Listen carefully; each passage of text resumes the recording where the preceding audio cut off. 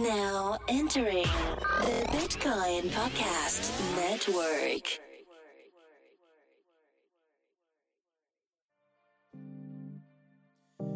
Yeah. Welcome to the Bitcoin Podcast. We in outshine. Bitcoins, we got them. Acquire, never sell. But catch us rolling deep like Adele. Bitcoin, blockchains, cryptocurrencies. Three guys faded talking Bitcoin, no fee. That's the free Bitcoin podcast, insane. And adoption is still the only thing that matters, man. Hey everybody, welcome to the Bitcoin Podcast, episode number 218. I'm your first host, Marcello. And I'm host number 2, D. Host number 3, Dr. Corey Petty coming at you. What's up? Oh yeah. What's going on, fellas? Live. We're actually live now when we say that. Yo, we've released an episode every day this month. So word? Yep, haven't missed a day. The Bitcoin Podcast Network in full effect, running out full bores, baby. That's what I'm talking about. I gotta stop saying baby. I said it like 20 times on Just the Headers the other day. And Jesse was like, what? I don't understand why you keep saying baby. And I have been listening to a lot of Flint Flossie. That could contribute. Roll across the nation. Yeah. I feel like Just the Headers is just like Rush Hour, where you say a lot of black things. And then Jesse's like, doesn't know how to respond. Jesse doesn't have a very Asian accent to have only been here for 10 years. So Yeah, I that's give true. him, it's funny when we have conversations and then I'm reminded that it's like, oh, you're definitely not American because you don't know what the hell I'm talking about. Anyways, yeah, man, another terrible week in crypto, right? Is that what we're saying? Is that how we're leading the show? Price wise, it's pretty Price-wise. bad. Yeah, man. Price is taking a big old major doo-doo. Here, let's look at prices. I have no idea what they are. Oh, this would be a chance for me to flex my production. Oh, why I got my taco meat showing? Let me button up my shirt here. Your taco meat? Yeah, when black men have chest hair, it looks like taco meat. Never heard that before. Never. That's a new one. Really? So you're half black. I at least think you'd hear. There's a lot of black things. Let's see. Yeah. Bitcoin price is currently at time of recording 6,146. Ethereum's at 309, and everything else is who cares. Okay. Ethereum being out 309 is Those are Litecoin prices right there. Litecoin's a Not anymore. no, Litecoin's at low. 56 Litecoin's bucks. 50 something dollars. Down 10% over the last 24 hours. Chell, you made a strong point before the show. You were adamant about it. You were like, GPPs care about price. And we got to talk about price. Well, I'm a GPP, and that's all I care about. So I imagine that's what everyone else cares about. Interesting. Well, Cello, what do you think this means? Yeah, go ahead. Prices being so low. What are your feelings, thoughts? I think it's that ETF bullshit. I don't think it's just market cycles. I could be wrong though, but I think that we're gonna have to wait until September for approvals or some clarity. But I don't think the ETF thing is helping, and I would think people would start pricing that in now. I think the herd's coming, and I just think that this is just like a little lull in the price. Say herd or hurt? The herd. Okay. Because the Are you hurt saying is herd? coming is a very different thing than the herd is coming. Yeah, the herd's coming. Word? I don't believe in like a 2-year winter based on market cycles and all that. You know, I would like to think that it's not the market cycles aren't as predictable as. Yeah, Like- but you sound like the same person who's like, I don't believe in tectonic plates moving. And it's like, how can you say that? You're not a fucking geologist. Like, you're not bringing anything to the table. It's just people are so sure of it. It's like, oh well, why don't you just take $1 million then buy some Ethereum and wait 3 years? It's such a sure thing because they're patterns, you know, and it's not a sure thing. People are so sure of it because there's predictability surrounded by this currency, especially Is there? Bitcoin. 12.5 Bitcoin every 10 minutes comes into circulation. okay, that 2020, that drops down to 6.25. Like these cycles are anchored to things. That's why I don't see why people flip out. The inflation rate is coded in. Like the inflation rate in 2020 will be lower than the US dollar. It will be. There's no ifs, ands, or buts about that. Right? So I don't understand, like, these cycles happen. And if you go back and you look at all these boom and busts, they get longer every time.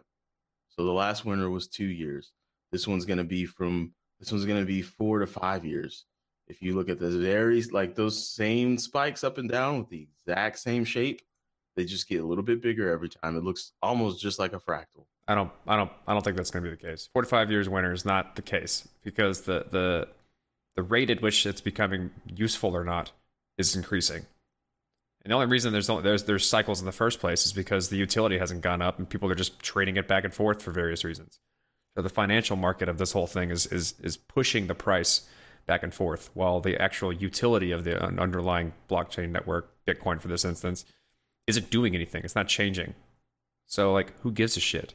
And so like, the more and more it becomes useful, the more and more the price stabilizes or raises based on its utility.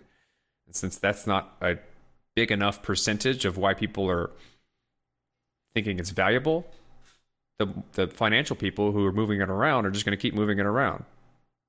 And so like, it's I guess you could say there's seasons, but they're artificial seasons. It's just it's made up bullshit. It's like a self-fulfilling prophecy. I also don't think that we can survive a 5-year winter. I wouldn't survive a 5-year winter. Bitcoin won't. I mean, like it's I don't know. It's like maybe the 5-year Bitcoin winter moves everybody else to a currency that's moving, that's doing something. Yeah, there'd be a massive change if that happened. Yeah, but I'm also curious to see like why people think that Bitcoin. Now, don't get me wrong, I'm not a Bitcoin maximalist, but Bitcoin is not like not doing anything. SegWit gives you a cap of 2 megabyte blocks. There's already 2 megabyte blocks going through quite regularly. And then on top of that, SegWit, now you have options of many different things that can happen. So Bitcoin moves slow, not that it doesn't move. I don't think it's moving fast enough to keep up with the demand. And other things are. Like the amount of innovation around Ethereum and layer 2 networks and scaling, barring a serious like breaking vulnerability when it makes one of these changes, in my opinion, it'll pass Bitcoin eventually. That's a big if, right? That's a big if, but like they're not doing it in a willy-nilly way. They're adding scalability technology in a lot of different ways that's not breaking the underlying layer. Okay. And if it continues this route, there's no reason to use Bitcoin. Because like the majority of the people who use it is like, oh, it's been around the longest, it's the most secure. It's safer because it has a smaller attack surface, things like that. But like over time, those reasons aren't going to work as well. Yeah. These are also things that everyone said before. Like it's been 9 years. Lived through before. That's my whole thing. Locally. It for me, there's like this whole argument, and it just proves that the majority of traders, they trade solely on financial tools or indicators that analyze the momentum or the trends of price and volume exclusively. They don't look at any real data that has any bearings on the actual possible value of what they're trading. So yeah, I agree with Corey. It's just a matter of time until the price starts to reflect the reality of each technology. Is it 5 years? Is it 1 year? I don't know. But,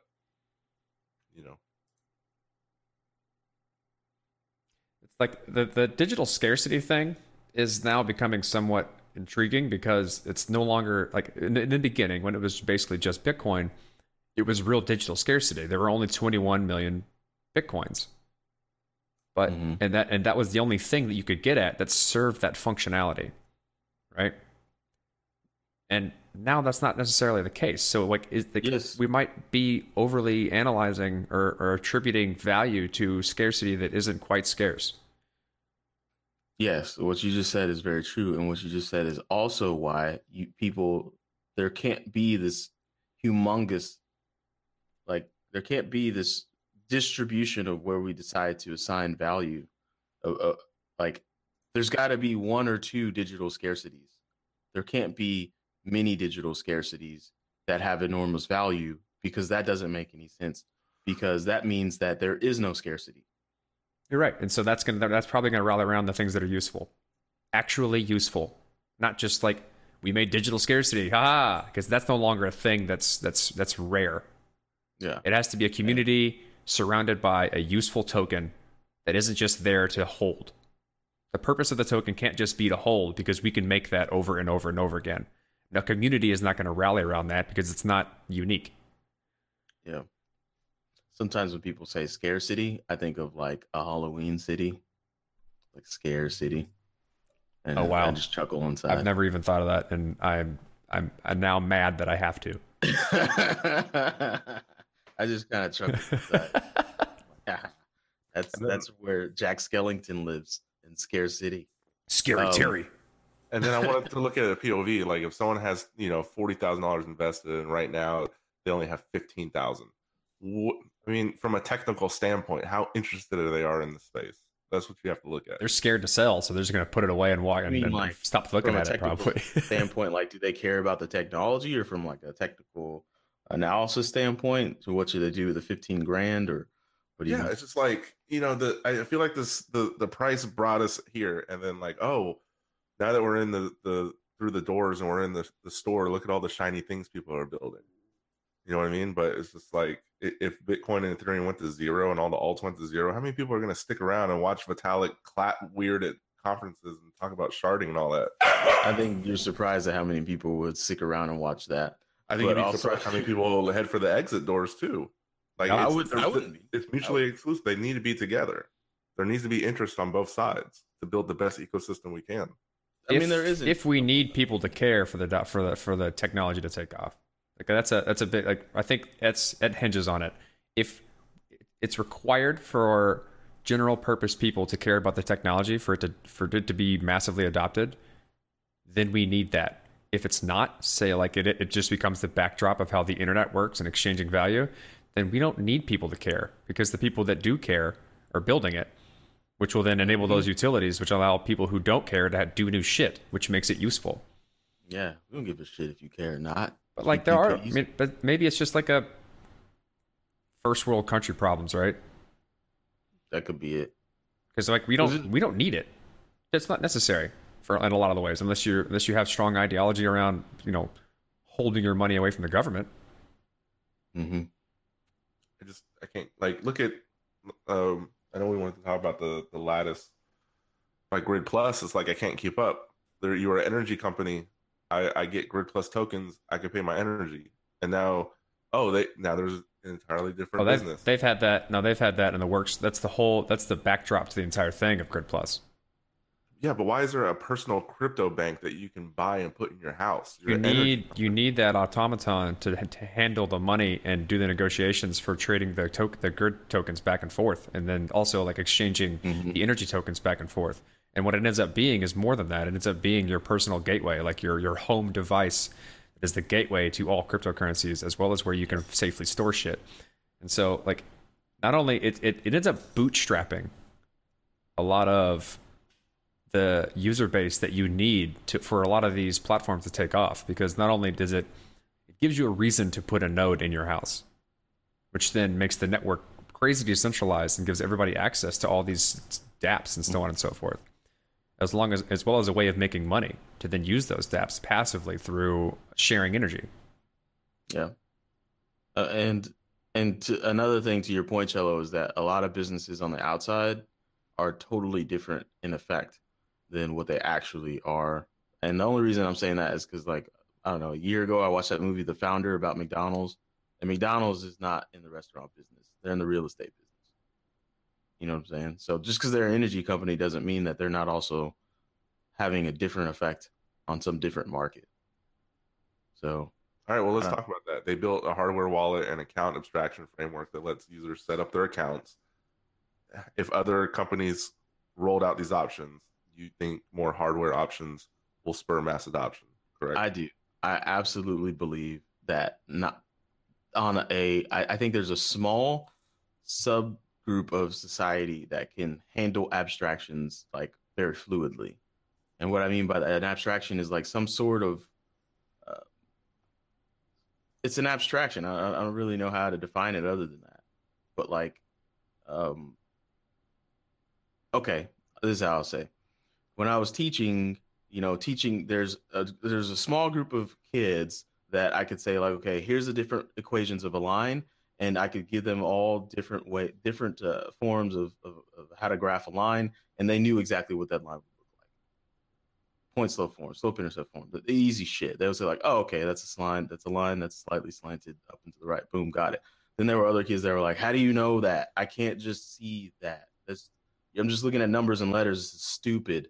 And then I'd have to get like a piece of string and get the little wood with the nails on it and show them slope. And they were like, oh, I get it now. I can actually touch this line. I see the way it's moving. I see its rate of change. This is great. I think that more people are like that second person than are like that first person. You're talking about the abstraction of variables, right? That's how people have a hard time grasping that. Going from a number to a variable any number, and then reasoning about what you can do with the variable of any number. Exactly. Like, there's not a lot of people that can do that first thing where they're like, oh, I see those equations. I know what that line looks like. I know what that line's going to look like. Boom. Most people have to have like a physical, this is a piece of string.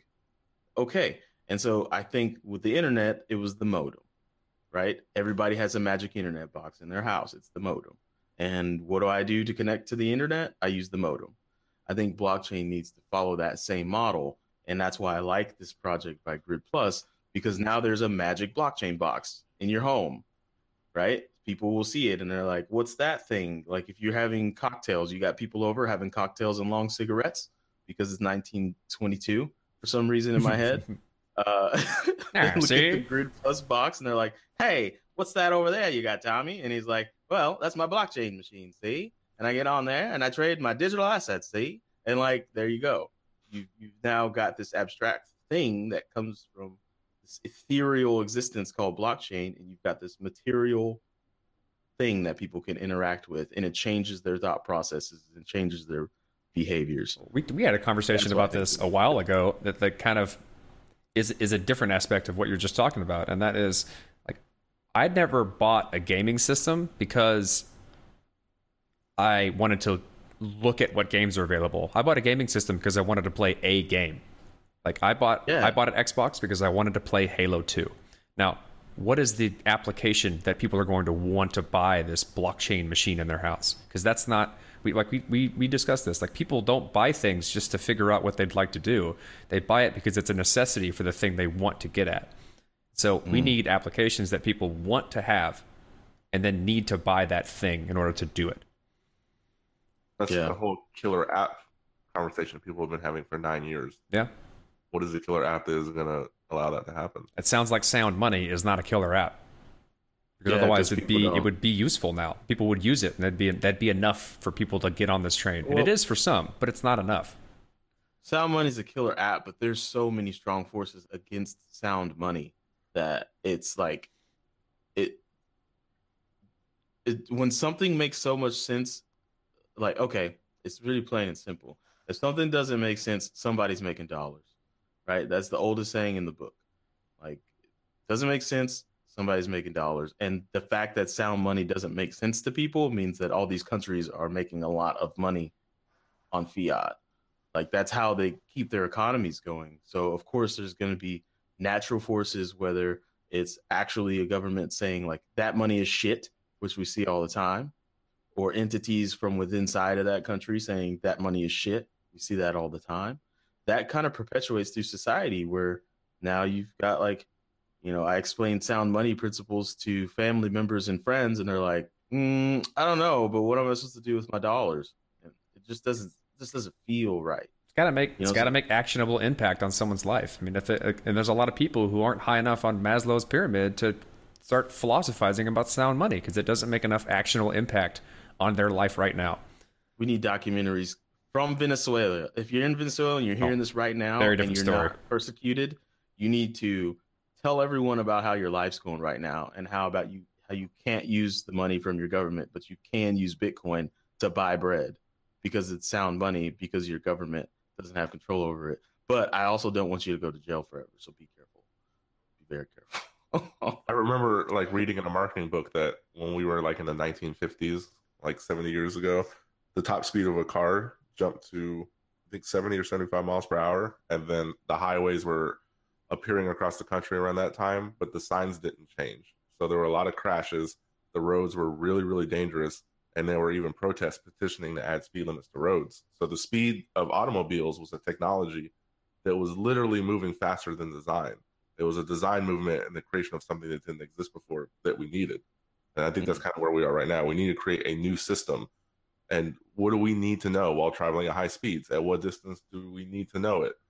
I think that's the intersection we're at right now. Well, that what do we need to know is like how to interact with applications like this and how different they are. We have responsibility to handle our own funds. That's not something people really understand right now. Like people before crypto didn't even know how to fucking balance their checkbook, right? Mm-hmm. And like you don't think about money growing up. I didn't start really thinking about money until I got into Bitcoin. And I didn't have very good lessons in my life to like handle money, think about investing, anything. It was basically I had a number on my bank account and I just had to make sure that number wasn't zero. Mm-hmm. Yeah, and now it's like, oh, what's the blockchain? And then you listen to hashing it out, or you look at a diagram of private key encryption. It's important technology, but how important is it to know the intricacies of how it works? Do people need to know that? You need to be able. You're right. There's a certain amount of things that people probably shouldn't have to care about in order to use this technology, but you got to have some type of mental map to give you intuition on what's important, and that is like understanding what a private key is and how you handle it. Mm-hmm. I mean, because we even have bad names for things like wallets and shit, like you don't have a good intuition on how important it is to maintain your own private keys and make sure you own them and they're secure, especially in the digital age where almost nothing is secure. Yeah. I think what's also gleaning is that our roundtable conversations are anchored around our observations, and our observations haven't changed much in the past 3.5 years. I only know because I was going back and looking at our previous episodes, and like we're still kind of saying the same things, but we're slowly changing it. Like what? Like, for instance, I've been hammering on about needing a physical device forever. And we always come around to the same question about like, how much do people need to know? Like the age old pay at the pump question. Like nobody gives a shit how pay at the pump works. They just love it. Like I get visually frustrated when the pay at the pump process is not working and I have to go in and talk to the clerk and they're like, what do you need? And I'm like, I need gas on that pump, but why don't you get your shit fixed, or we wouldn't have to have this conversation. So I don't need to talk to you. Yeah, I don't need you. I've been paying at the pump for years. So I don't know. It seems like the same. Maybe we should like put our shows on megaphone blast in like the hot spots in San Francisco and New York and DC, and the people that are building this stuff can understand the pain points of everyone from observers, conscious observers. Then maybe we'll get those like revolutionary like graffiti icons of ourselves on spray painted on walls that says like "think about your money" or some shit like that. Yeah, we could call ourselves Bro Toshi, knock a bro down, or whatever we want to call ourselves. And we're not anonymous. Too many bros. Ironically enough, though, it took 9 years for them to figure out the sign problem. So we're still asking those broad questions. How do we design intangible money? How do we build trust in a concept instead of a company? How do we make it simple enough so everyone can understand? And I think a lot of this we're just gonna keep having this conversation until someday, through the technological innovations that are happening that no one understands, someone comes up with a use case that's like everyone needs to have this and everyone wants it, and then everyone's gonna flock to it so fast that we're gonna be struggling to keep up. But it's going to be too late because everyone, like the cat's out of the bag. Everyone needs to have that thing. I don't know what that thing is. It's the quote unquote killer app. Mm-hmm. But I don't know what it's going to be. It's going to be something stupid, probably. The spirit of that we don't see Jobs coming. Yeah, needs to possess somebody and give us some good design for the love of Steve Jobs. Come back, Steve. We need you. We need you, Steve. Stop hanging out. We need you to. We got a lot of Wozniaks in the space. Yeah, a lot of Wozniaks. many Wozniaks, not enough Steves. That should be a shirt right there. Blockchain. Shirt. Blockchain. Too many Wozniaks, not enough Steves. Let's I guess that's a good positive point. We could take it on to the interview. So speaking of fucking segue of the year right here. Speaking of sound money, today's guest is Saifedean, who wrote the Bitcoin Standard. There's some logical leaps in the Bitcoin Standard per Andy. Shout out to Andy from the Slizak.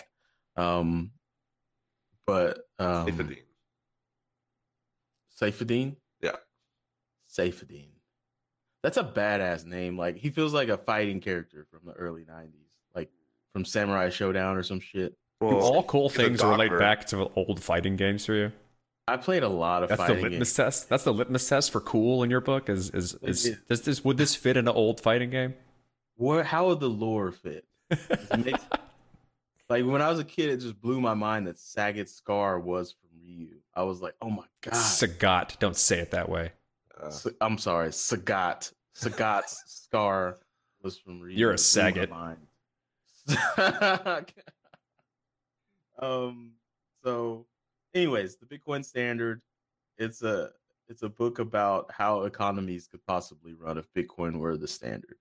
Because believe it or not, deflationary currencies were all the rage at one point in history. So it's a good rapper name. Dr. Saifedean. I thought you were gonna say All the Rage. That'd be a good rapper name too. All the Rage, like for like it seems like it would be a modern take on Rage Against the Machine, like more rap and less rock. Did you guys read his book? No. I've read chapters of it. I've read excerpts of it. It's good. It's damn good. That's enough. I've read a lot. I read a lot of it, but I haven't read the whole thing because I had to do the interview. Oh yeah, I solo doloed this interview. You sure did. Yeah, here it is, guys. Here it is. Hey everybody. We're back at you with another interview, another riveting interview.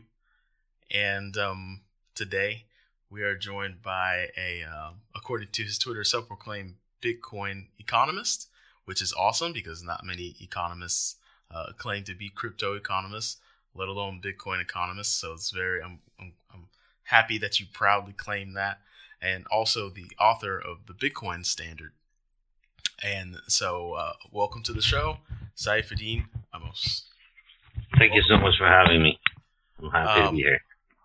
So we're going to come right out of the gate with the home run question. Why is Bitcoin going to take over the world? No, I'm kidding.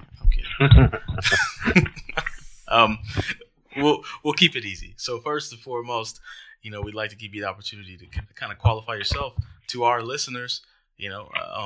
Tell us a little bit about your background, and then tell us a little bit about how that background intersected with Bitcoin, and then how it's just been all Bitcoin all day, every day, ever since.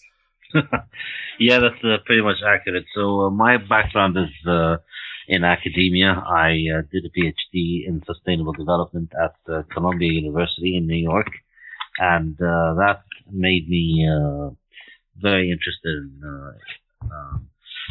as I was finishing my PhD, I became very interested in what is called the Austrian School of Economics and the issues related to sound money and hard money. That became the focus of my interest in terms of research. And then Bitcoin came about, and I heard about it from there. I heard about it as this digital way of trying to recreate sound money. And so it obviously drew my attention because it was an interesting idea, but I was pretty skeptical of it for the first 3, 4, 5 years. I mean, I thought it had very little chance of working or succeeding. But over time, my opinion started to change, and I started to take it more seriously. And then, by 2016. I'd become the Bitcoin guy that all of my friends come to and ask about what the hell is going on in the Bitcoin world. And so after a while, I just realized, you know what, I'm spending far too much of my life answering these people's questions. I should just write it all out into one long form answer. And that kept on just getting longer and longer. And now it's 300 pages. and then it became a book. So you just say, "Hey, don't ask me any questions. See if I can answer all your questions with my book, and if I can't." That's really a very good way of explaining why somebody gets to write a book. I think this is when you have a real motivation for it. It's when you just can't answer people anymore, and you can just tell people, you know what? If you have time to ask me, then you have time to go read my book. Absolutely. That will save me and you a lot of time and to give you what you're looking for. Absolutely. Is your mic moving around a little bit? Oh, yeah. Is it better now? A lot better. It was Okay. like somebody was juggling your mic for a second. It's all right. Okay. We'll do our best to edit out. So Okay. I guess so. I mean, not to take it jokingly, as I did when I first led with it, but a lot of people, and I consider myself to be in this camp, can see a reality where Bitcoin becomes a reserve currency for the world because it is such a sound money. And so I guess what I'd like to ask is two things. Is a slight task is that for our listeners that don't know what qualifies as a sound money, maybe help them out with that. And then secondly, could we paint the picture, of the road that leads to Bitcoin becoming a world standard, a world reserve? Okay, yeah, that's a very good way of introducing the topic of my book. So, what is meant by sound money? I follow a school called the Austrian School of Economics. They're a little different from the economics that they teach you at the university. It's sort of a different way of looking at the topic of economics. So, from the Austrian school's perspective, there's two kinds of money. It's sound money or unsound money. And the distinction between the two is that sound money is chosen as money because it is valued by people, and people accept it in payment because they choose to accept it, not because they're forced to accept it. And also the value of that money is determined rate of exchange that is agreed upon between the two people that are part of the transaction.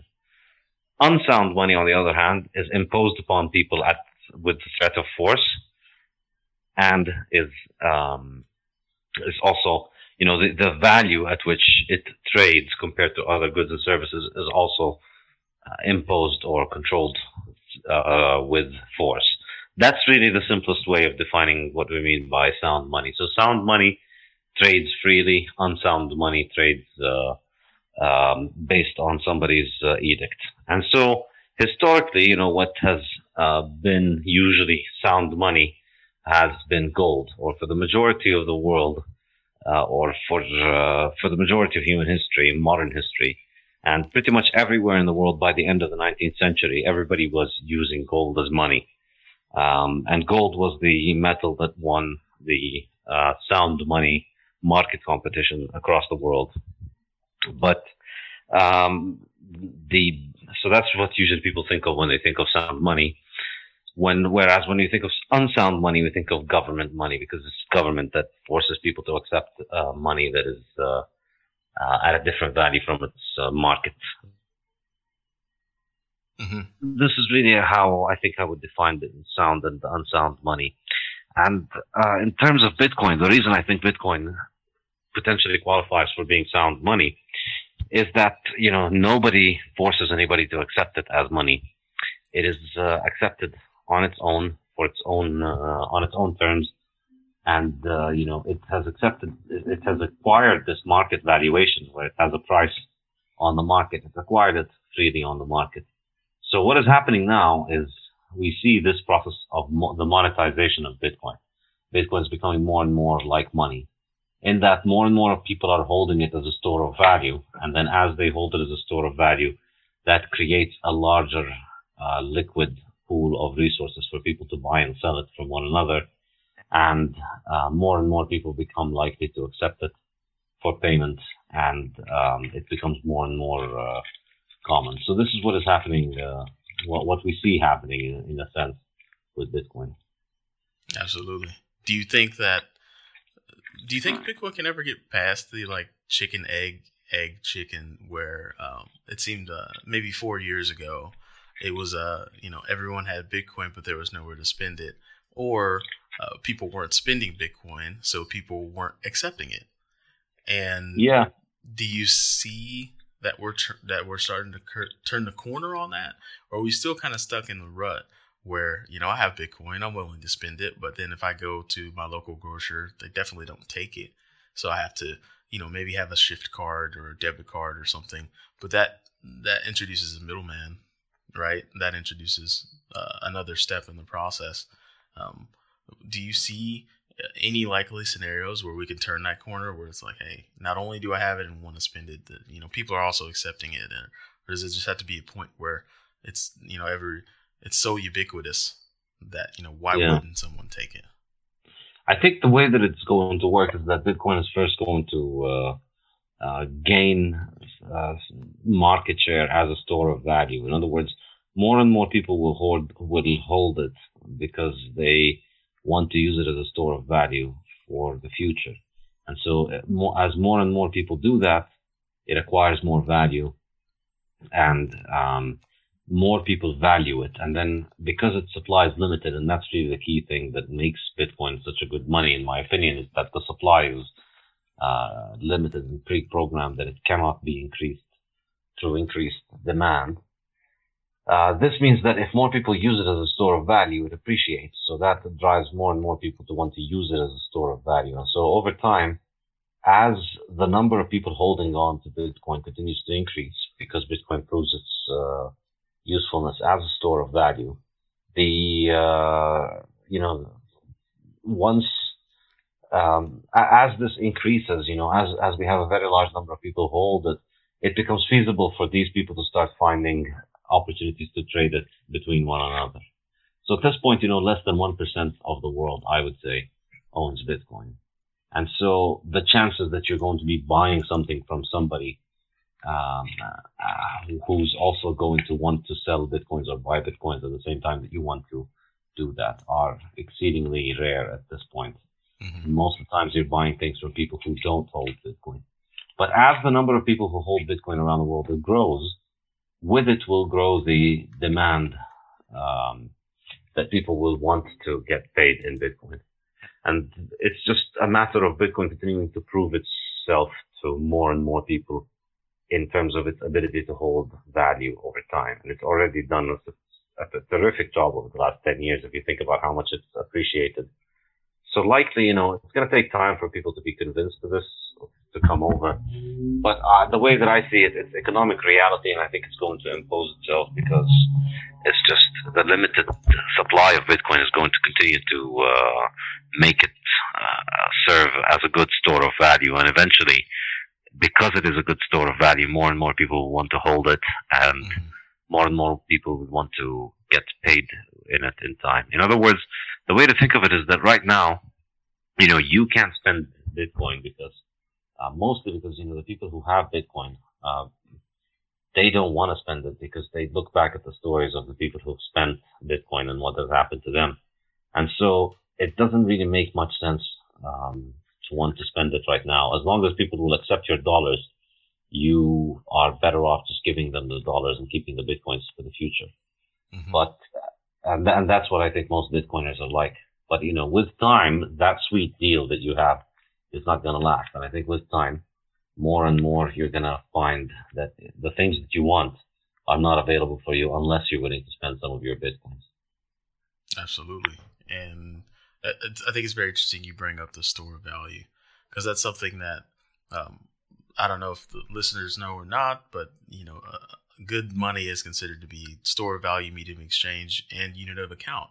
Mm-hmm. And I don't know if a lot of people realize that those three things might not necessarily all happen all at the same time. And I do like how you've outlined how it has to be a store of value before it can be anything else, or at least at a minimum, meet those standards. And so I guess what I want to ask is something that I tackled just mentally jousting with myself is, does store of value have a definition that can be dependent on time, or is that something that just the market it's just an emerging property from the market? Like Bitcoin used to be less than a penny, fractions of a penny. Now it's thousands of dollars, at one point tens of thousands of dollars for a very short glimmer of paradise there in 2017. That was a good day. So what is there a definition for, hey, after a certain period of time, boom, this can be deemed to be a store of value? Or is it a certain amount of capital that goes into this asset? Well, I think as a definition, a store of value is anything that you use in order to store value into the future. Mm-hmm. And so, you buy this thing not because you want to consume it, but you buy it because you want to later on exchange it. And the way that I see it, the functions of store of value and medium of exchange are inseparable, because you can't exchange something without storing value in it first. And, the mere fact of storing value in something means that you've exchanged it for something else, or you'll be exchanging it at some point. So the two are inseparable, if you ask me. For me, what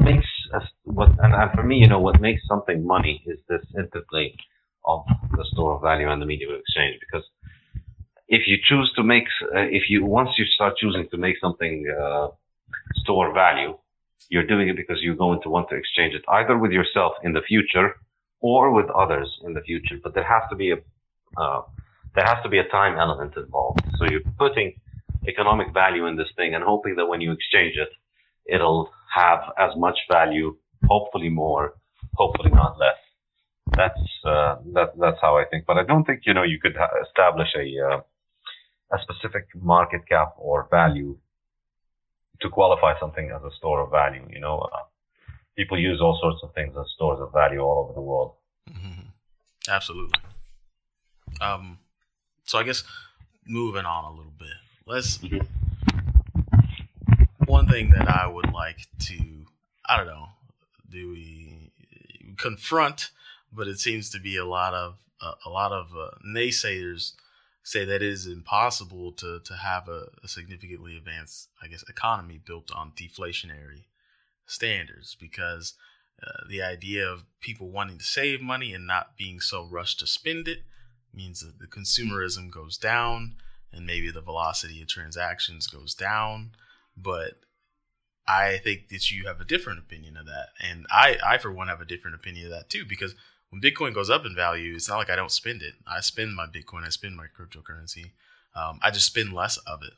So is it possible to have, I know it's possible, but what would it look like to? Yeah, you're absolutely correct. You would spend less. Of course, you wouldn't spend none of it. I mean, the Keynesians who worry about this are absolutely correct in identifying the direction of the impact that a deflationary money would have. If the value of the money increases, people are going to be more careful about the money that they spend. If the value of the money declines, people are far more reckless with what they spend. So if you look at Venezuela today, people get their paycheck and they will spend it before they can get home. If you got paid now, you go and you spend all of your money for anything else with your life. You try and get rid of the money as fast as you can. Now, as the money is expected to hold on to its value better over time, you're going to want to, delay your spending as much as possible. You're going to want to consume as late as possible, because you always keep in mind the fact that if you would not consume now, if you would delay your gratification, your consumption, you're going to get more in the future. But of course, you will delay it, but you won't starve yourself. You won't decide that I'm going to just starve for a year so that next year I'll eat 5% more. Obviously, you need to eat this year, or else you won't make it the next year. So the notion that people will stop consuming at all is nonsensical. What people will do is they will reduce their consumption, and as a result, they'll end up, consuming only things that matter a lot to them. In other words, the opportunity cost of consumption rises, because now, if you're buying something for $100, you're thinking, well, if I don't buy this thing and I keep the $100 for a year, I'll have $105 next year. Whereas if the money is losing its value, you're thinking, well, if I don't spend it on 100 now, I'll have 95 next year. So you're more likely to be spending when the money's losing value. But of course, it's not going to drop to zero. People will still spend. And so what ends up happening is people spend only on things that are worthwhile. People are much careful with what they spend their money on. Far less consumerism, far less wanting to spend for the... Oh, sorry about that. Okay. Far less consumerism and far less frivolous spending just for the sake of spending. Because, money is no longer a hot potato. Definitely. And the flip side of that is, okay, so, well, if spending goes down, does that mean that the economy comes to a grinding halt because nobody is buying enough or people aren't buying enough? Well, no, of course not, because the resources that would have gone towards spending are saved. In other words, they are moved from satisfying our immediate needs through instant gratification and high consumption. They move towards satisfying future needs. In other words, because I'm not spending money today, to think about it in terms of the capital structure, what happens is that if people stop spending a lot of money, like let's say people start spending less money on going to bars and restaurants, they instead save their money and put that money in a saving account. Or even if they just hide that money under their mattress. What that does is that it reduces the demand for workers and land and capital for consumer-facing industries. So we'll have fewer people going to bars and restaurants, which means there's less demand for workers in bars and restaurants. But what happens to those workers? What happens to them is that they move towards the capital industry. They move towards earlier stages of production. In other words, instead of people, working as bartenders and waiters, they go towards working in factories that make cars, so that they'll be financed with your savings, and then you'll be able to buy the product of their labor in the future. You see, so removing the consumption today doesn't mean that we're just going to reduce this consumption from all of our economy forever. That these resources, the money that I was going to use, are still going to be exchanged for one another later on. So it's just that instead of buying dinner tonight, I'm putting that money aside to buy something in 3 years, and the worker that was going to serve me the dinner tonight is going to start working at something that is a long-term investment, that is a long-term project. And so when people reduce their consumption, this is what initiates the process of capital. This is saving. We reduce the amount that we consume, we have more saved. If we have more saved, we can dedicate more of these resources towards production and towards, oriented towards the future. And that really is what creates the process of civilization. That's what initiates the process of civilization. It's the ability of people to delay their gratification and to not chase their immediate satisfaction, but to think instead of the long term and how to benefit themselves in the long term. That's really what the process of civilization is. It's how we move from, hunting and fishing with our own hands towards developing sophisticated equipment, building capital, building homes, and building, complex capitalist structures that serve our ends and purposes. So it's a lot of the I guess the underlying theme I noticed in your book is a lot of it deals with time frame and how people view their own or put priorities on wealth in accordance to like time, right? Some people value wealth within the next year, 5 years, 10 years. And really with Bitcoin and any deflationary system, it seems like you kind of have to view things in a longer term. And do you think that's kind of like electroshock therapy to most of, I guess, the Western world, which is, you go out to a store and they're like, 0 payments for, 36 months if you get this credit card. And that's a very now, gratification. What would it even take? Would it take a complete collapse of the way things are currently, or just enough of a shock that it's not very sustainable in order for people to start to readjust their time frame on how they prioritize wealth? Yeah, that's a good question. And genuinely the answer is that I don't know how things are going to unfold. I mean, there is that possibility. There's always the possibility that we're going to have to get a crash for this to stop being, for people to realize this is not sustainable and that it's going to be painful. But I sometimes think, no, there might be another possibility, the other way around, which is that, one by one, people migrate towards this new economy or currency that allows you to save and hold on to your savings into the future. And once they do that, one by one, they shift their time preference lower. They start focusing more and more on the future, and they benefit from that. And then people around them see them do that, and they emulate them. But in general, the trend that you see around you, particularly in the U.S., the fact that you can get 36 months 0% interest on buying a flat screen TV, which is kind of insane if you think about it. Flat screen TV is not a capital good; it's not productive, and so somebody's paying you to own that TV for 36 months without having to pay for it.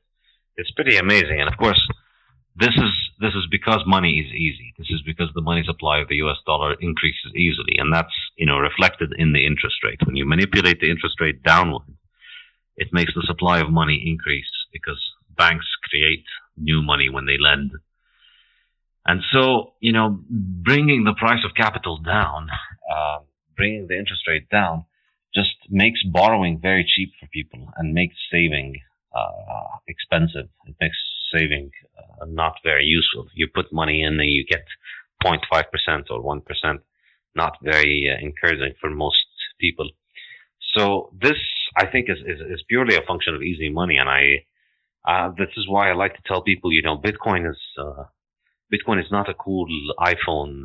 It's not what you want. It's not this, oh wow, this new technology that I can't wait to play around with it. We should be careful about not portraying it like that, because many people have portrayed it as this, easy to use technological wonder that's going to be as transformative as the iPhone, and as easy as the iPhone. And I'd like to tell people, Bitcoin is the medicine that you need. It's not the toy that you want. It's not going to be, it's not meant to be, fun. Like the iPhone, it's going to be like the medicine that, cures you of a disease. It's not going to be fun taking it. It's going to taste bitter, but, once you swallow it and you take it down, eventually you're going to realize, oh wow, my life is much better this way. Absolutely. And it's definitely the thing, just to go on to your point, is the medicine that you need is that, before Bitcoin, I had dabbled in, very standard issue ways to save money for retirement, because that's a big deal. Of course, you should take it, as big of a deal as possible. And it wasn't until Bitcoin came along that I got really, really aggressive about educating myself about how to save money, how to invest, where to put what where for the proper growth. And it's exactly like you say, it was the medicine that I needed to kind of spark that vein of me going and doing a bunch of research on my own, figuring out what's the best way to save money, what are the best ways to invest money. And it's really great that you said that. I'm going to kind of steal that for my personal conversations, if you don't mind. No, absolutely. Go ahead. I think stealing and piracy are always good things. If you give credit, it's good, but piracy in general is the best kind of marketing anyway. So, I guess even without crediting me for it, putting my ideas out there is what I want.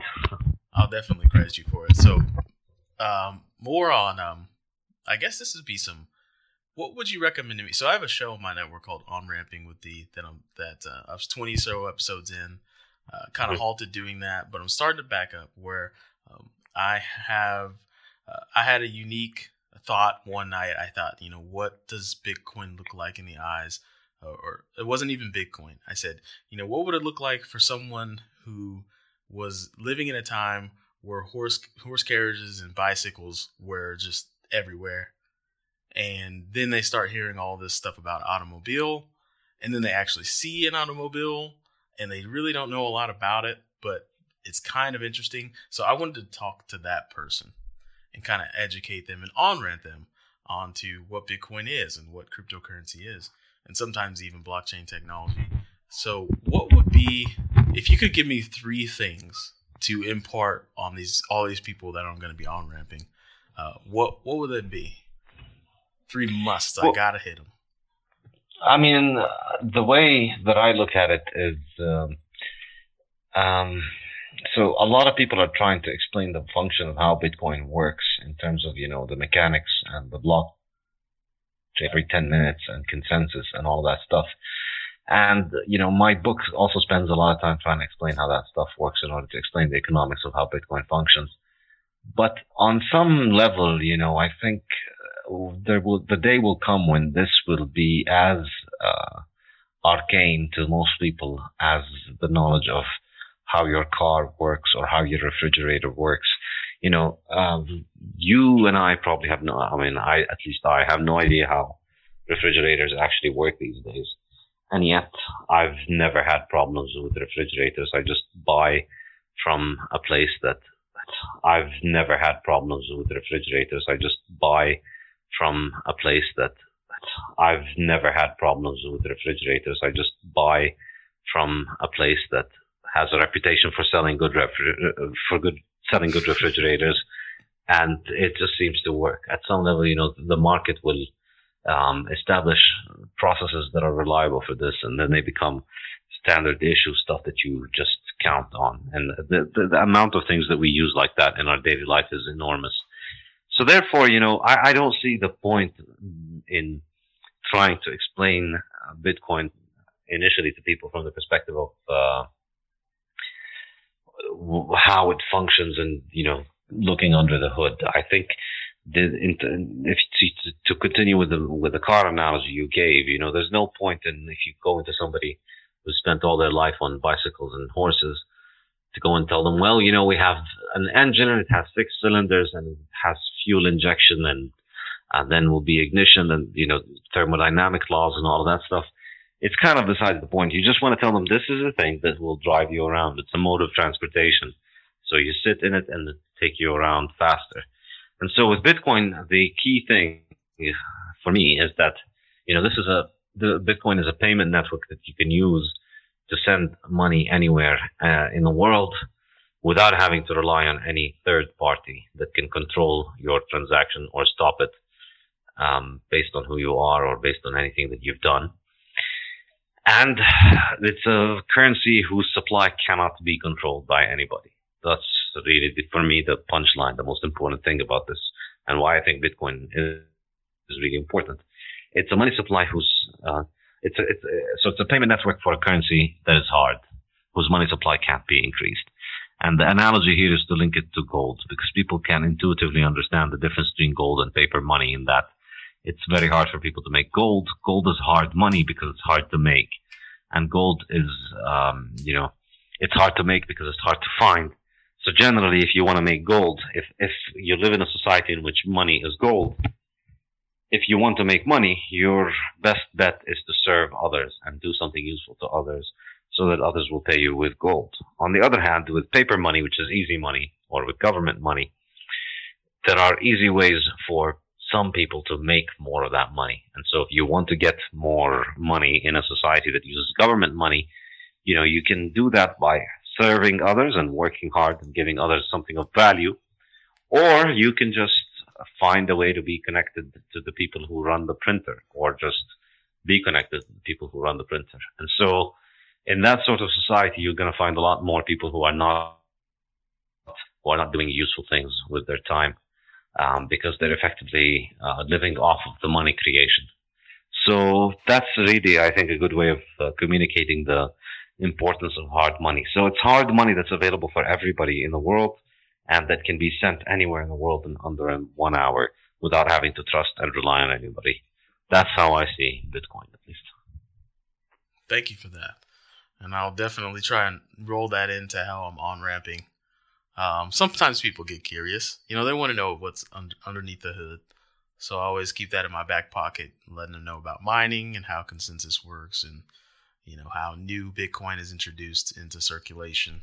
But you're right. It's like they're not going to care about like exhaust manifolds. They're just going to know what the machine is and what it does.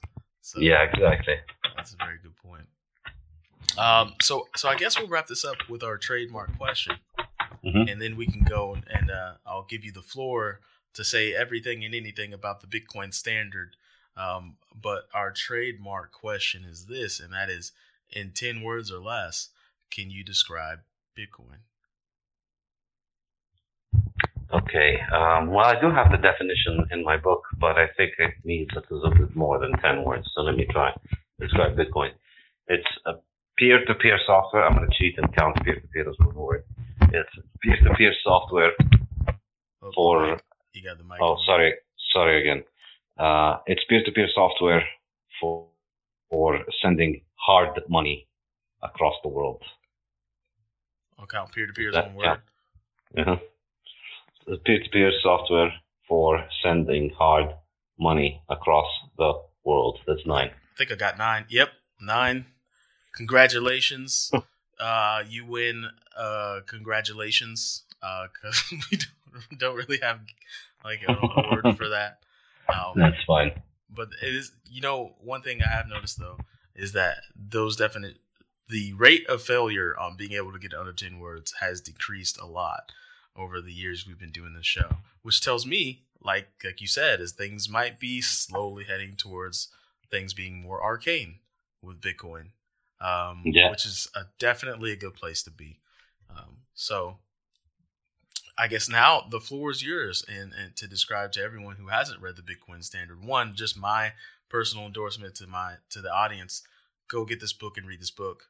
And you don't have a choice. There's going to be a quiz in the Slack. If you can't pass the quiz, you're going to get booted out of the Slack. No, I'm kidding. But just go get the book. It's a great book. Definitely should be on your must reads. But the floor is yours, Saifedean. Go for it. Well, I'll say that my book is ostensibly about Bitcoin, but the first 7 chapters don't even mention Bitcoin. The first 3-4 chapters discuss the history of money, try and give people an historical background of the evolution of money over time, and then chapters 5, 6, 7 focus on the 3 aspects of the importance of hard money and why they matter. And these are really the reasons that I'm interested in Bitcoin. And so these are, for me, this is the best part of the book, and it's the part that I would like to sell you on. If you'd like to imagine what a world running on Bitcoin would look like, how it would be different from today's world, those 3 chapters are for you, because we look at the differences between different forms of money across history, what gave them their monetary status and why they lost it. We do that in the first 4 chapters. And then once you've seen enough of these stories, then you look at we look at the lessons of what these means. What is the difference between the gold standard and government money, and how Bitcoin can be similar to either of these, and what you would expect from it. And that's, it involves individual decision making, the issue of time preference, which we discussed. It also involves individual decision making, the issue of time preference, which we discussed. It also involves the issue of personal freedom versus government control. I think a Bitcoin economy will see people have more freedom in what they do, and they'll have less control for government, because government would lose its ability to print money. And it would contain an analysis of issues like business cycles, inflation, recession, unemployment, all of these problems that are assumed to be a natural part of a market economy, that they're just, how markets work and how capital systems work. In my book, I argue and I present a lot of evidence to show that, these are just simply a function of fake, easy money. Now, the reason we get business cycles, the reason we get inflation and recessions and unemployment is all fundamentally to do with easy money. And this is what Bitcoin can fix. So it's probably a unique perspective on Bitcoin to most of you. It's different from the usual stuff that you hear about why Bitcoin matters. It's not about, low transaction fees or fast transactions. It's about how culturally a society that runs on Bitcoin would be different, economically, culturally, and scientifically, and in many different ways. So I strongly encourage you to check it out. Thank you very much. And thank you very much for stopping by. My pleasure. Thank you so much for having me. This has been a lot of fun. Have a good day. And that was the interview. We hope you enjoyed it. We hope you go out and get the book. I mean, it's a decent read. It's right there next to, I've got obviously all of Antonopoulos' books. I have Crypto Assets by Chris Bernisky and Jack Tater, and the Bitcoin Standards right there. Yeah, this is a good read. Stuff that you should think about and know if you're going to be heavy into crypto. Someone gave me a book as a joke. I think it's called like the Bible to cryptocurrency investing, and it's fucking terrible. Yeah, it's so bad. Oh wow, what does it say? Like, hold on, let me get it.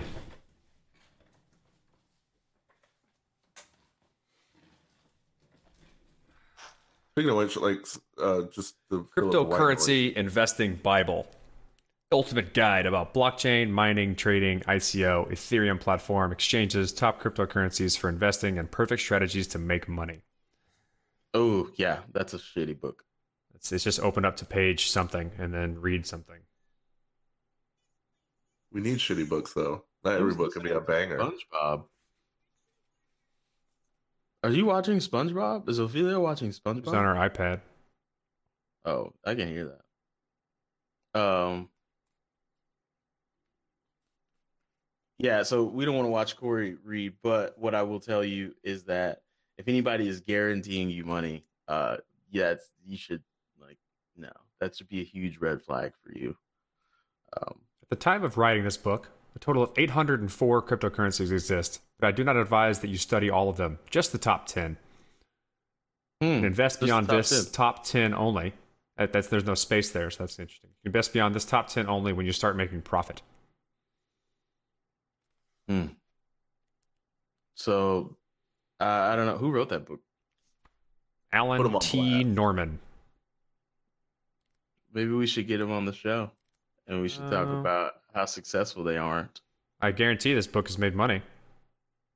Well, I know that book has probably made money, but I don't know. What if Dan Brown is a celebrated author, but not all of his books are good? You think we're gonna have that? All of his books are golden.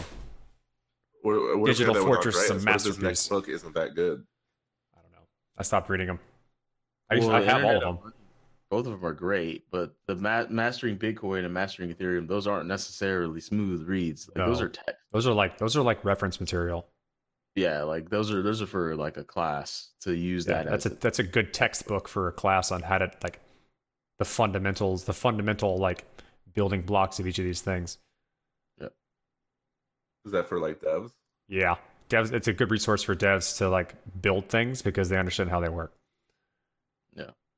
I read Mastering Bitcoin just because I wanted to see a little bit more behind the scenes. And which is why I always defend Bitcoin because it's slow and it has the stigma within the community now, but it's still marvelous. Bitcoin is a marvel. I had an idea for a book. It was 1,000 things you can do during a bear market, and it'd be first page would be go outside, and number 2 would be do something with your kids. That's actually a pretty good book, man.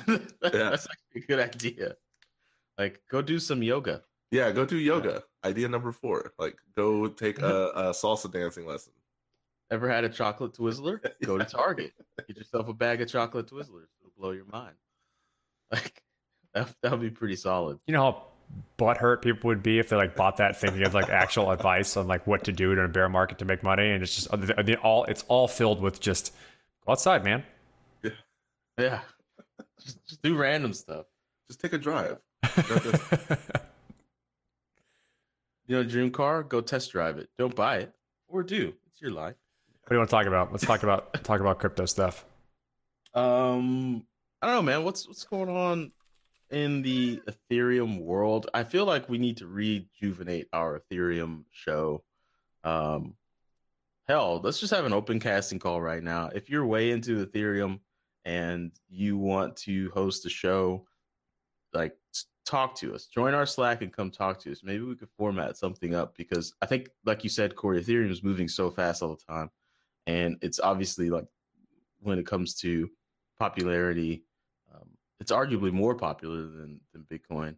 So I don't even know if that's an argument. I think it just is when it comes to most people in the crypto community. People who are using things like companies trying to diving in with Ethereum because it seems more appropriate to the types of stuff they're trying to do. And financial markets tend to stick around Bitcoin because it's much more money centric, right? Yeah, and so, you know, we need to get our Ethereum show sparked back up. I know what I want for an Ethereum show. It's basically just the audible version of Week in Ethereum. So, like, if someone could just take Week Ethereum and then read those headlines and discuss what those things are every week, I'd be happy with that show. That'd be people would listen to that because they don't have time to listen, or they'd rather listen than read in some cases. So they keep up to date with what's going on Ethereum through Evan's curated material. Evan's pretty much too busy to make podcasts these days. So yeah, I mean, he's like legitimate independent journalist mode. Evan is like, I've watched him in action. So this is what we're gonna do. We're gonna have an open casting call. If you've got a voice for radio and a face for radio, we have neither of those. I don't. We do not. And so if you've got that stuff and you're into Ethereum and you're willing to basically give an overview of a week in Ethereum for our audience, join up in our Slack, talk to us. We'll help you out with the rest, because we feel like there's a lot of information on a week in Ethereum that just falls on deaf ears because not everyone's subscribed to it, not everyone knows. And if you don't know what a week in Ethereum is, it's like the most popular newsletter in the Ethereum community, and Evan does a great job of curating all that information. I think it's the only. I feel like he has no competition. No, there's others. Well, I don't know what they're called, but there's others. I saw one that was a Bitcoin or just blockchain centric one that was actually pretty good the other day. I forgot what it was called. Oh, damn! It was in our Slack. The one that has like it's a weekly newsletter. Yeah. Oh man, it's so good. I was actually happy with it. It was really good. We'll get so good we don't remember. Yep. Yeah, so I remember the content was good, but I forgot the name of it because all the fucking names are the same, man. It's like, block this, bit that, so on and so forth. It's like Unchained. Everything's the fucking same. So I can't remember. I can't differentiate that anymore. That should be the name of the show. Block this, bit that. That'd be a good name for a show. A great name. A bit of blocky bits, baby. So anyways, Ethereum. Let's talk about what's happened in Ethereum, which is interesting because now Ethereum seems like it's moving slow, but I guess it's not. But there's sharding that should be coming around. The Casper sharding coming around the corner.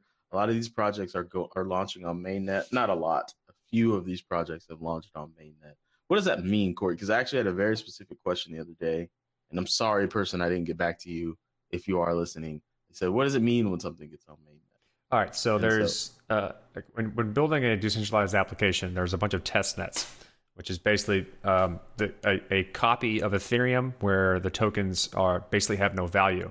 So you develop what you're building on these test nets to see if they function properly, if there's vulnerabilities inside of them, and all so on and so forth, so that if something is wrong, people don't lose money because the value on those tokens on the network are worth nothing. But it's basically an identical copy of the Ethereum network. Right? And so what happens is once they do that for a long period of time and they're confident in the quality of the product that they're building and the security vulnerabilities have been shored up and so on and so forth, and they're ready, then they release their application, they deploy their smart contracts, so on and so forth, onto the mainnet where the tokens have value, currently around $300. So that means, and once they do that, it's those smart contracts are immutable, which means that you can't change those smart contracts, and updating them is somewhat of a difficult process. And so you do a lot of work to make sure that how things work with your application work well for a long period of time and you have the right roads set up to upgrade when you need to upgrade.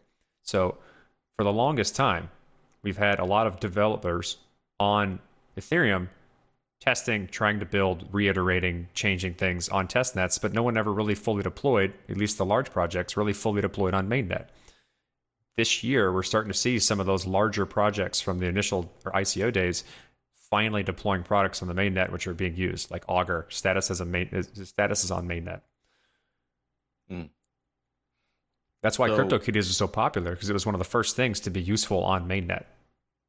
And I guess what it all boils down to long term is that when you have all these smart contracts that are interoperable, hopefully, big hopefully on that, you start to get synergies that are pretty amazing, right? Like, for instance, if you have the Civic smart contract, which is about identity, then you could theoretically never have to log in anywhere ever. Yeah, that's the idea. Is like once things are actually getting on the mainnet, then you can start utilizing those synergies, then building things around, like taking pieces of each one and utilizing for what they're good for. Like you said, identity for Civic, or using your Civic identity inside Augur to make prediction markets on whether or not one of the other applications is going to take over too much of the total transaction volume or some stupid shit like that, right? There's a lot of like weird stuff you can do once these things are all on mainnet, and the underlying communication between them is the token, right? Because that's the idea of a blockchain. It's a one language that speaks on with all of the applications that are built on top of it. And that's going to be Ethereum, like the Ether token. I just watched Lord of the Rings. It's so Sauron-y. It sounds so Sauron-y. You can't help but say it these days. It's like people get it, like one language to rule them all. But it's like it's also like the Tower of Babel, right? It's like if everyone speaks the same language, then you can do a lot more stuff. Yeah, and there's got to be a Schmeagle out there somewhere. It's got to be. So that's what mainnet is to the person that I forgot to get back to. It's the same thing with Bitcoin too, right? Bitcoin has test nets. Mm-hmm. Most of the testing of everything goes down, and then it's launched on the mainnet. So I think that those are significant milestones for Ethereum that no one's, they're just really flying under the radar, that we wanted to highlight for you guys, is that things are coming to mainnet. And the more projects that move to mainnet and in a successful way, it means you start to get these weird synergies that could potentially be one big amalgamation of the killer app. Well, it's also like what we talked on earlier. It's more useful. Like people actually use the token to use these applications because they can, right? Like the token becomes useful because the applications that have been building for so long are now on mainnet, and you can use them and actually make money, spend money, add value to your life depending on whatever the application is, so on and so forth. It's not just talking. It's not just like, in the future one day we'll be able to do these things. We're actually starting to like come online and try to do these things for real with real money. And so that plays to you, Cello, the present representative of GPPs everywhere, is that once there is utility to this, and that utility is scarce, then the value should go up. There's Funfair was released on mainnet, and their altcoin plummeted. So I don't think it's connected. Not enough people using it. I also think that there's an overarching, like the amount of money being thrown around is like overshadowing the utility of these things. Like the financial aspect of people trading this stuff is still so much larger than actual useful utility. Yeah. Like even if a successful project hits mainnet and everything's going fine, the financial traders are still going to overwhelm it until like we get a lot more utility. And some of the and to be frank, man, I know crypto seems like it's a lot of money being thrown around, but it's not. It pales in comparison to other markets. So, I mean, what is it? 215 billion, I think, is the market cap now. Somewhere in there. I think it will slowly drop. I think it will drop below 200 billion, but that is 208 billion. 208 billion. That's BCT dominance, or BTC dominance, is back up to 50%. That's kindergarten hour. That's recess time for other markets that have existed longer. That's not a lot of money. So Yeah, I mean, I really got nothing else I wanted to talk about. I kind of wanted to highlight that mainnet and what it meant for that one listener out there. I heard you. Yeah, I hopefully answered your question. That's kind of cool though about like the fact that we can do that. There's not a lot of things in which like you get to do a full production run on a system that doesn't have value. I mean, don't get me wrong, it's not 100% the same thing, but it helps you find a lot of bugs without throwing things out in the wild and then figuring out when value is there. Like we have a hard copy of how these blockchain networks work and operate. You can experiment and try things on there to make sure that what you're trying to do works well, at least technically. When you introduce it to the mainnet, you have a lot more people with like serious eyes. Like say for instance, there's an application on the testnet that was like when it goes live would be accumulating and moving a lot of money. And I found a vulnerability in that testnet while it was doing there. If I was a malicious actor and I wanted to make money from this, I wouldn't say a word. I'd wait for it to deploy to testnet, hoping they didn't fix it, and then exploit them using whatever vulnerability I find to make money off it as a malicious actor, right?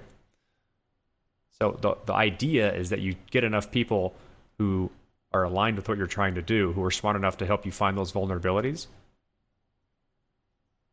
before you go to testnet, so that people can't do that. Because if you go straight to mainnet and there's value, then everyone is incentivized to steal from you as opposed to help you, because they're economically incented to do so. Man, there's a lot that goes into this shit. I'm so glad people way smarter than me are working on it every day in and day out. I know what I wanted to say. I think something that gives you a very unique edge in your level of understanding, Corey, is I remember when we took that class at Tech about like programming the supercomputer class, and I was like, wow, this is intense. And then you told me like how at that specific university, like there is, you basically have to, when you program something, you have to take into account how long it takes, right? Because you're only allotted so much time on the supercomputer. Yeah.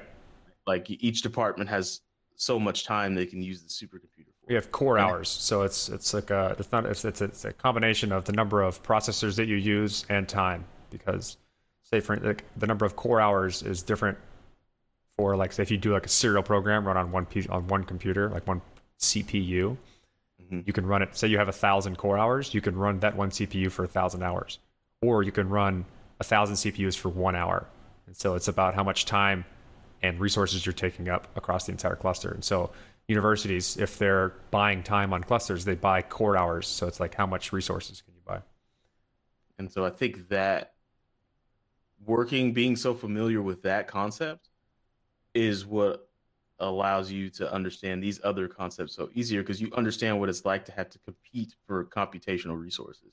Oh yeah. And most people don't even care. Like when people are using the computer, that's nowhere near their thought processes on like using resources. They feel like they're just using a machine. I feel like, I guess I do take that for granted. I don't like I basically assume everyone else feels that way, but I guess you're right, they don't. No, nobody feels that way.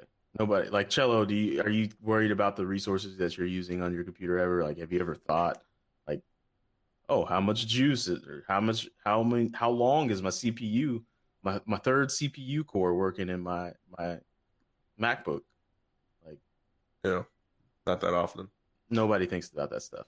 And so I think if that, and the reason I bring that up is because like most big ideas start at universities. I think that little small nugget of an idea that you have to compete for resources, if that spreads, then that will also spread throughout. I think that's an adoption catalyst, is that if people understand like, oh, I'm using a computer, I have to compete for the resources. Oh, Ether is what I use to buy time on this machine. To buy time on this machine. And why do I need this machine? It does all this cool shit that my machine can't. Like that's what there's a leap there that's missing. There's a bridge. You're right. That's a good way to kind of, it's an interesting avenue to try and tackle explaining this to people so that they get the reasoning behind it. Yeah. Because I only know because I had to build had to build that for that class, build that one program to work on that supercomputer, and I was like, this is something I don't want to do with my life.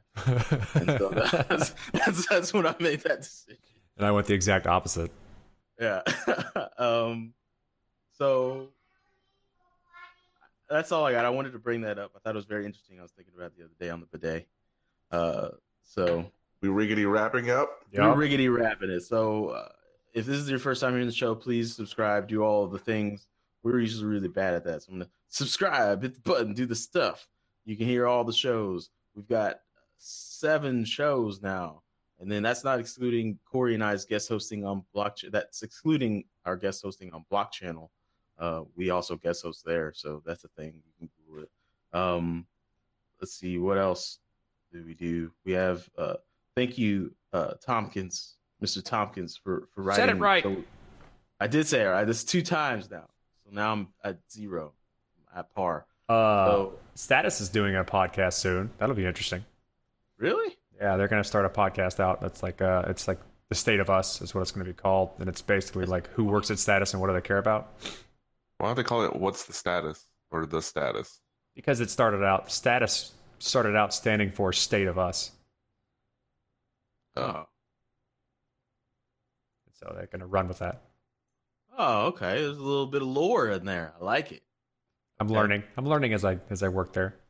Nice.